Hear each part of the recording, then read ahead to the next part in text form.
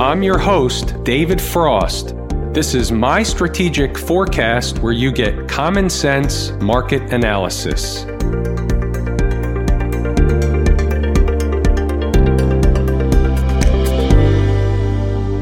Today is Thursday, February 20, 2020. We're looking at a daily chart of the SPY or SPDR, which is the proxy for the S&P 500. Pretty interesting day out here. I have a full page and a half full of notes. The only question is, how many times will I actually look over at the notes to give you everything I've got? That's a tongue-in-cheek deal. I'm going to give you everything I've got. There's a lot to discuss. There's a lot going on. We're going to take a look around the horn because a variety of different markets are saying a variety of different things. So we have to be able to interpret what's going on. That's how we read the tape. So today, what we're going to do is go through a plethora, I love that word, a plethora of charts in a variety of different markets, and we're going to have a healthy discussion about what's going on. On the daily chart, you see a big long tail candle. That's the first thing that jumps off the chart when we look at the daily chart. So what do we make about the dip today? It was some kind of a little bitty flash crash. Now, these happen from time to time. The big one happened way back in 2010, so this is nothing of the sort, but it happened very, very quickly, and while we're on the topic, we might as well flip over to an intraday 5-minute chart so you can see the magnitude of what happened and how fast it occurred. Now, the question is, what happened? Why did the market find the bottom where it did? Does any of this mean anything? Was it just an aberration? These are the things that we have to answer. We have to peel back the onion to try and figure this stuff out. So how do we treat it? What are we going to make out of that long tail or mini flash crash? From the daily chart perspective, we're not really going to make anything out of it. Why is that? Because the market is basically in the same place it was a couple of days ago. It didn't really go anywhere. The SPY was down less than 0.5%. It's not a big deal one way or the other. It's just a down day. If we didn't have that long tail candle and it was down $1.47, nobody would make a big deal of it. So we have the big tail candle. We had the big intraday decline. Are we going to make anything out of it or not? Well, not on the daily chart, we're not. So let's go ahead and look at some other charts and we'll see what we can decipher from A, what happened, and whether or not we're going to make anything more out of it than what it is. When we take one step backwards and look at a 240-minute chart, what do we see? We see that now the market is above and remains above its 20-period moving average. Now, what did they do today? They came down to visit home base. Now, they didn't quite do it in normal garden variety fashion, but they hadn't been to home base since they broke out above home base all the way back here, which was on the 4th of February. It's all the way back, but everything is relative. We're looking at a 240-minute chart. They finish above the 20-period moving average, which makes it above all the moving averages. So at the end of the day, and it's how they close them that's important, not necessarily how they trade them, but how they close them is most important. So when we look at the daily chart, technically there's nothing wrong with the market. When we look at the 240 chart, technically there's nothing wrong with the market. We're still making a chop shop, consolidation, bullish, flaggish type of pattern in this upper range near the highs on the chart. That's it. Period. Full stop. We do want to note the volume that did occur in that down candle today. So the volume here was about 40 million shares, and as compared to other volume on this chart, you can see it rivals the heaviest volume candle on the chart. So that's of note. That's not an accident. It's not a coincidence. There was volume there, so something was going on. And by the way, speaking of something going on, let's discuss for a second, when stuff like this happens, anything that's out of the ordinary, it's always good for material what they're discussing on TV. So here's what I gleaned from it. They had no idea what happened, which is interesting. It's very similar to what happened in 2010. Ultimately, they did place blame on some kind of trade somewhere that sparked a waterfall decline in the market, but that's not the point. Forget about 2010. Let's talk about what happened today. There was volume today. So there was selling going on. What actually happened was there was no buyers that showed up. So on TV, they were looking for a reason.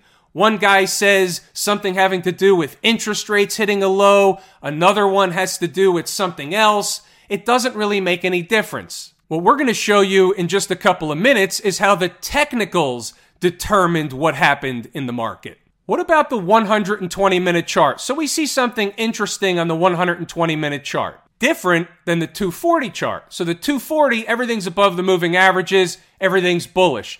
All of a sudden, you take a step down and you cut in half and you go to a 120 and we have below the 20-period moving average and a bearish wedgish pattern inside of a breakdown candle. So it looks different when you go to a different chart. That's why we look around the horn. We like to look at a variety of different charts.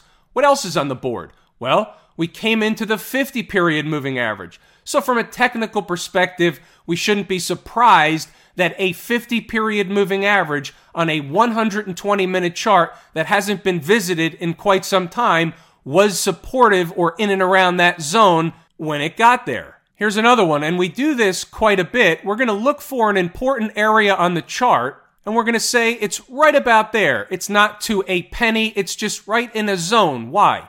Because the market ran up to that point, sold off a little bit, and then it jumped over it, and now it came back to do what?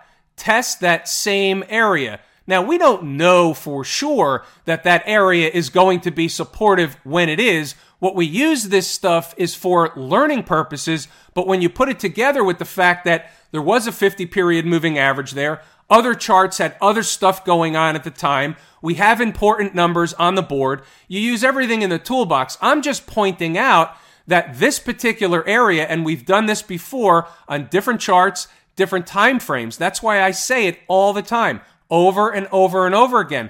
All charts act and react the same way. Can we actually see what's going on any particular chart at any particular time? Time is more important than price. If you can figure out which chart is on time, it's a home run. What do we see when we slice the market in half again and look at an hourly chart or 60-minute chart? We see something similar to the 120. We see a market that ran up into a convergence of moving averages inside of a big breakdown candle, and it basically stopped there. Now, if tomorrow we find the market jumping over these moving averages, which would also put it over the point in which the 120-minute chart had its moving average, then that would be obviously more bullish than the opposite type of behavior. But right now, what this chart is telling us, which is similar to the 120-minute chart, is this is a bearish, wedgish type of pattern that's developing. Now, under normal garden variety market conditions, you're going to get a continuation move to the downside. What takes that off the table? Getting above this breakdown candle, which also puts the market basically at the highs, but that's where we are in the chart. Again, you have to learn something from every single situation, every single day, almost every chart you can learn something from. Now here's where we're going to learn something a little bit different. First, let me get the shitburger out of the way. Another shitburger occurred from stocks on the move, Viacom. It is what it is. I had the wrong number. It was a shitburger, not a big shitburger, just a shitburger, not a winning trade. I want to talk about the good, the bad, and the ugly. There were other stuff. On the good side, I needed to get the ugly out of the way. There was a Wix trade that worked out to the number, basically, and then there was stuff from the pre-market commentary all the way through to the end of the day. We had the schematic pretty much spot on. I'm going to run through the notes, let you start and stop the video whenever you want to, if you want to. Otherwise, you can skip all the way through. By the way, focus right down at the bottom. The second one comes in at ES 3353, 334.69. Wasn't low a day, but we were watching as a just-in-caser. You have to be pre-prepared for whatever happens in the market. There was some good stuff. We're going to scroll up and let you read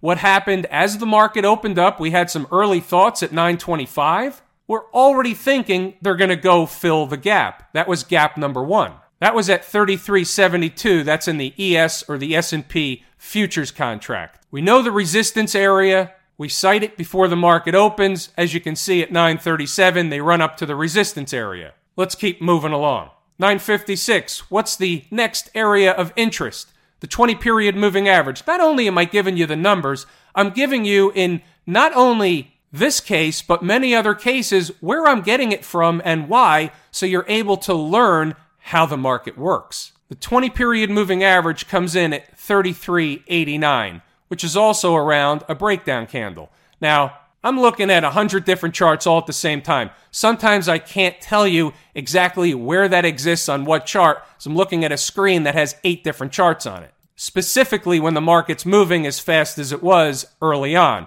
We had the morning rush. Let's keep moving along. 10:07, here comes the aforementioned 33.89. It and slightly above should be overhead resistance on the first run. Always looking at all angles, both sides, waltz right on through, and it's a signal they're going for the big fat round number, but it should be resistance. Let's keep moving along. And as you'll see, and as you know if you watch the market, what happened was it became resistance, or it was resistance. The market fell away pretty quick, and obviously we couldn't have known what was going to happen happened, or better said, what happened was going to happen. Either way, it was resistance. Let's move it along. As we scroll up, we're citing the would-be support levels down below. At this point, we're focused, and you can see at 11:07, 33.84 and 33.81, and this is at the point when they just fell out of bed. Let's scroll up, and already at 11:14, you can see, regardless of how long it takes, we're now already again focused on 33.72, which is the gap. So that's the bear case trading down to 33.72. And then just minutes later, you can see at 11:18, that was quick.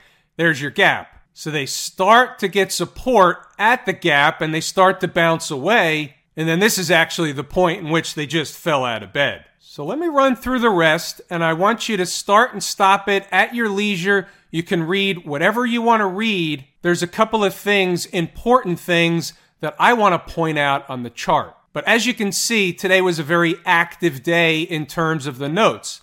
If there's a lot going on, I'm not going anywhere. I'm going to put the notes on the board. As the market recovers, we begin focusing on another area up above, up north, 33.75. We'll discuss this further when we get to the charts. Moving on along. All the while, as the day is going on, I'm noticing a number of things in other markets that we're going to look at also, which are my favorite market leading indicators. We've got some canary in the coal mines going. It was definitely a day where you had to be able to read the language and understand the language of the market. As the afternoon goes along, the afternoon got relatively quiet. The market was getting some kind of a rising tide lifts all boats scenario going on, and we come into the end of the day. Now I want to take a look at some charts, and I want to point out some important things. So there was a couple of themes going throughout the day. Here's a 15-minute chart. We're using the futures, but you'll notice that we use the SPY and the futures numbers when I can. The top line is 33.89. The market opened here today, rallied up to 33.89, fell out of bed. Now, obviously, we didn't know it was going to fall out of bed like this. We talked about 33.72 as a gap. Here's a 3-minute chart. So it works for a few minutes at the gap and then falls out of bed. But that's not really the ultimate point. The point is really several points, if you will. Number one, when the market finally did find stability and began its rally off the bottom, as it turned out, that area was important, but not necessarily for that reason. You'll notice another number on the board, 33.63. Now, what was said in the notes was, if we get above there and close hourly above that number, that's bullish, not bearish, and they'll start looking to the next area. What was the next area? We had it cited at 33.75, and I'll show you the reason why in a moment. Now, look what happens. All of a sudden, we start getting to the end of an hour, and all of a sudden, the market gets to the end of the hour, and it closes above the number we were looking at earlier, and you can see in this candle, it ran a test of that number. Now, I'm watching numbers like a hawk. You know I eat, sleep, breathe, nothing but numbers. So once I saw that, that was a tip-off, at least from where I sit. Of course, they shimmy back down a little bit. Trick, Trap, Fool, and Frustrate Crew have to get involved. But if you go back to the commentary, we were then focused on 33.75. Now let's bring up a different chart. Here's an hourly chart. There's 33.75. Everything else is off the chart. There's a convergence of moving averages up there. Now you'll find that discussed in the notes as well. Now during the day, the moving averages move because they're averages, so it was a little bit higher in the middle of the afternoon, maybe by a point or so, finishing out the day where they converged at about 33.74.5. So we were talking about 33.75, and you'll see what was the high of the day after the low was made. Well, why don't we go over and take a look? The high of the day in this candle was exactly 33.75. We were talking about that hours earlier. Now there's a method to the madness, so stay with me on this. You're looking at the commentary and you're saying, hey, I want to take a trade to see if I can take it up to the moving averages. I want to use the 33.63 area as my support, and I want to use my 33.75 or thereabouts as my target. Now, if you're looking at the hourly chart like this one, the market simply just grinded up there and it finally got to 33.75. But what if you're not looking at an hourly chart? What if you're looking at something else? What if you're looking at a 5-minute chart or a 2 or a 3-minute chart? I know a lot of you look at short-term charts. What happens is you watch two things when you're in a trade. You're watching a short-term chart that has more magnified moves because there's less activity inside each candle, meaning less time. So the moves are magnified.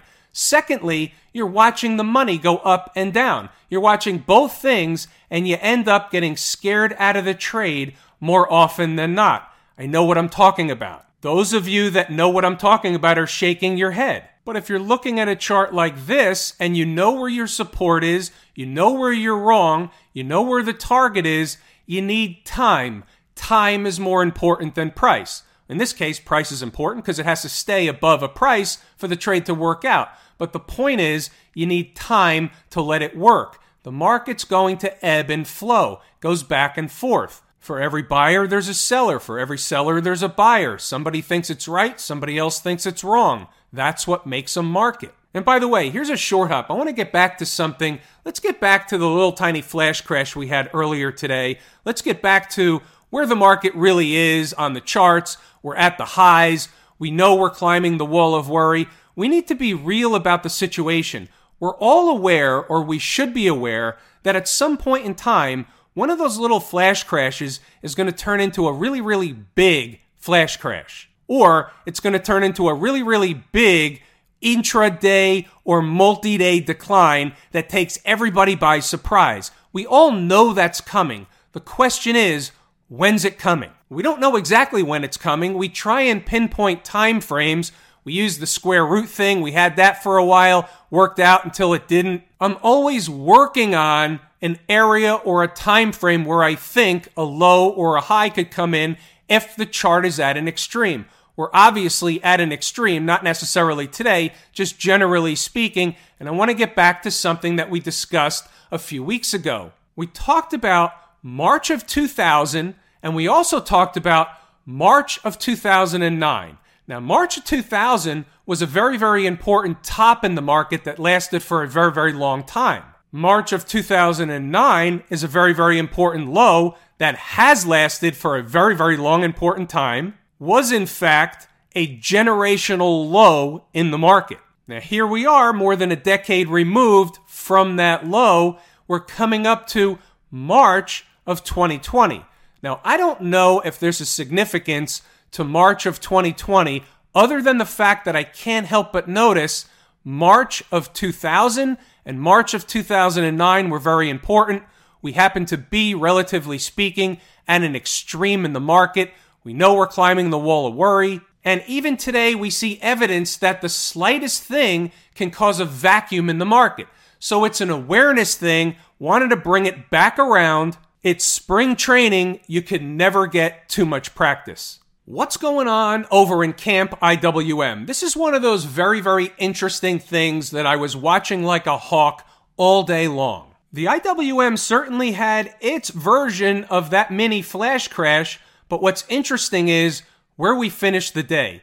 We finished the day in the green in the IWM. And that's not the only thing that finished in the green. It's interesting. It's of note. It's definitely a puzzle piece. It's on the table. Technically speaking, you have a lower high. However, it's working its way above those moving averages to challenge the former high. Until and unless you get below the moving averages, and we'll know before then, but from the daily chart perspective, until and unless you get below that, there's nothing wrong with this chart, and they're trying to grind it higher. You have to note the intraday activity, the recovery in the IWM from its little flash crash, and finishing the day in the green. You have to make note of it. It's interesting. It's important. It's on the table. And then you go over to the transportation department and you say, wait a minute. They're up almost 90 points on the day, above all those moving averages, closed above that breakdown candle we talked about yesterday. And what do we always say? It's my second favorite market leading indicator, but my number one canary in the coal mine. Again, I couldn't help but notice this all day long. So what this is a set of divergences. With divergences, one of two things happens. They're going to self-correct. Either the S&P was a one-day wonder and it's going to continue higher, and these were the tell, or these are going to catch up on the downside and the S&P is right and we're going lower. Either way, we'll know in short order. Right now, I go with my canary in the coal mine and my number 1 and 2 favorite market leading indicators, and I say I can't help but notice they were up. We had an intraday recovery. We finished near the highs in the S&P after that flash crash. They put on the rescue operation. These are all things that factor into where are we on the chart. Is there anything really wrong on the daily chart? No, not yet. The other side is this could be another lower high scenario, but we have to look at where we are at present. We're above the moving averages. We have to look at the activity of the market and what it was telling us. We have to learn to read the tape. We definitely have divergences. We definitely have some charts pointing lower and some charts not. What do we have in the Qs? Well, the Qs are in a world of their own for the most part. They came down with everything else, but they're so high on the chart, they didn't even come close to the moving average, the 20-period moving average, what we like to call home base. What do we see when we look at a 240-minute chart in the Qs? We see the market that came into the 20-period moving average back to test a former breakout area. Where is that? And they went lower than that, but here it was, somewhere in there. It's debatable where you want to draw the line, but that is the breakout area. They broke out, they came back, 20-period moving average, and where did they finish the day? Right about inside or at the northern end of what? That breakout area. That's the way I see it. That's what I see when this chart pops up on the screen. You're inside my head. That was live TV. I didn't even see a 240 Qs chart all day long. I hardly look at the Qs ever. Price, yes. Movement, yes.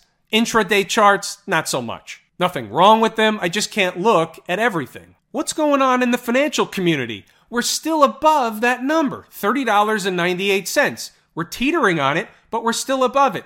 Is there anything wrong with this chart? Why weren't the financials down today when everything else was down? They took a bleep, but that was about it. It's interesting. Here's another puzzle piece. Put it on the table.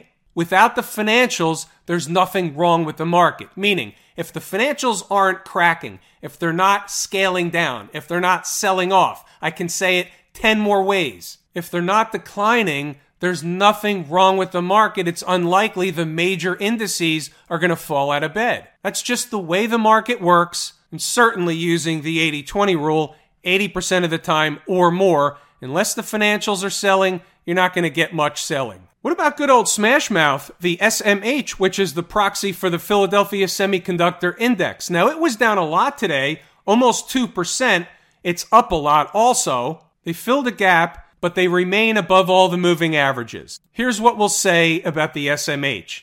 It was down pretty big, and that's a pretty good indicator, or this index is a pretty good indicator for the tech space as a whole. So that has to be a puzzle piece, and it has to be on the table. You can't just brush it off because something else suits your story. You have to look at everything. You're the umpire calling balls and strikes. It's bullish above all the moving averages. It's in an uptrend. There's technically nothing wrong with the daily chart. You're near the highs. That's one thing. If you find it back down at the gap that was filled today, that's something different. it's likely that there's something else going on the bearish camp, not the bullish camp. They don't really need to check in at the gap twice. They had a pretty good rally away from the gap. They really don't need to check back in. Here's the gap on an intraday 15-minute chart.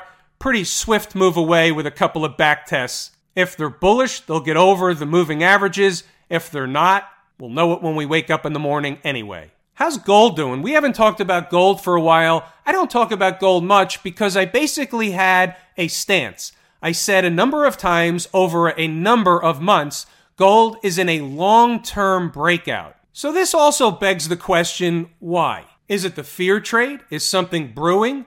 Are the gold buyers privy to something else? Well, that's likely the case, but we don't know when, right? But they're certainly buying gold, but there could be other reasons. You have a ton of central bank participation around the globe. Remember Repo Man. That's central bank participation. They're pumping money around the markets. China's doing it now. They started doing it on the front end of the whole coronavirus deal. And if you've been around for a long time like I have, the last time this happened, central banks pumping money into the market, gold going up like there's no tomorrow, the market rising. It's called asset inflation.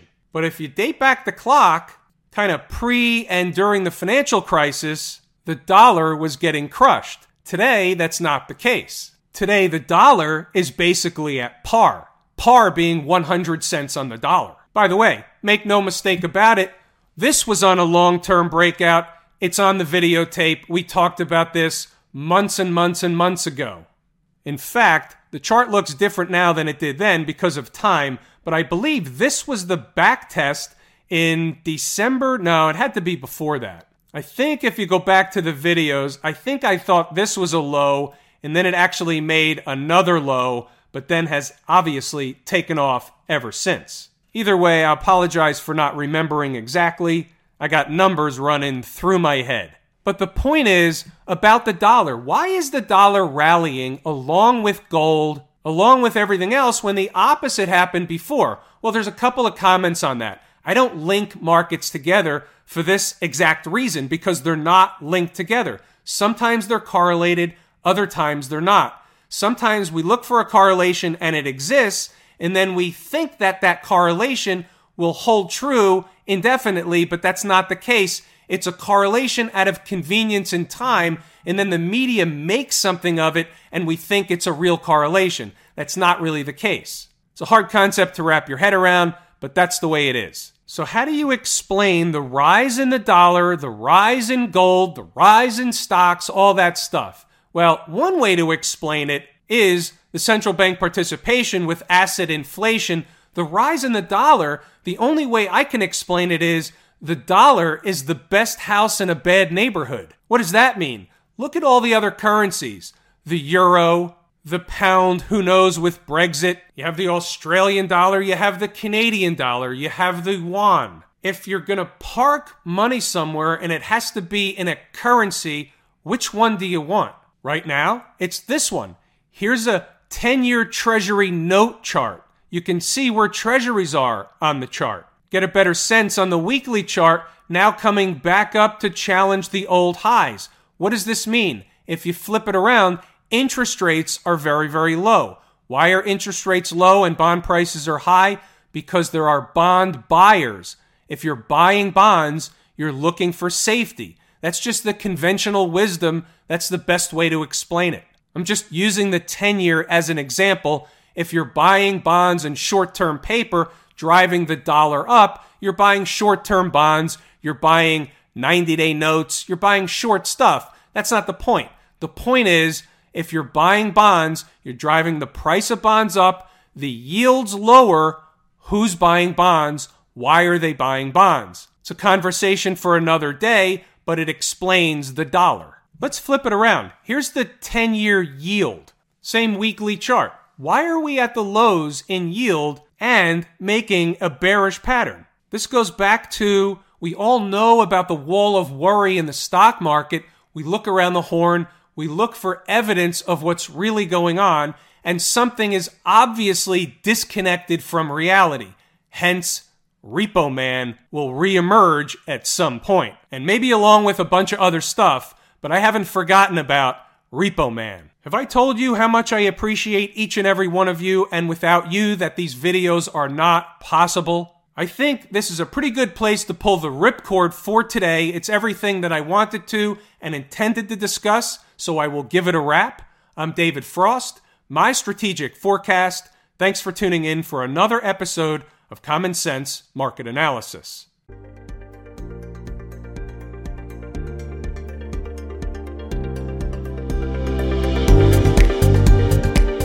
My Strategic Forecast is hosted by David Frost. Subscribe, rate, and review on your favorite podcast app, and please visit mystrategicforecast.com for more information. My Strategic Forecast is common sense market analysis.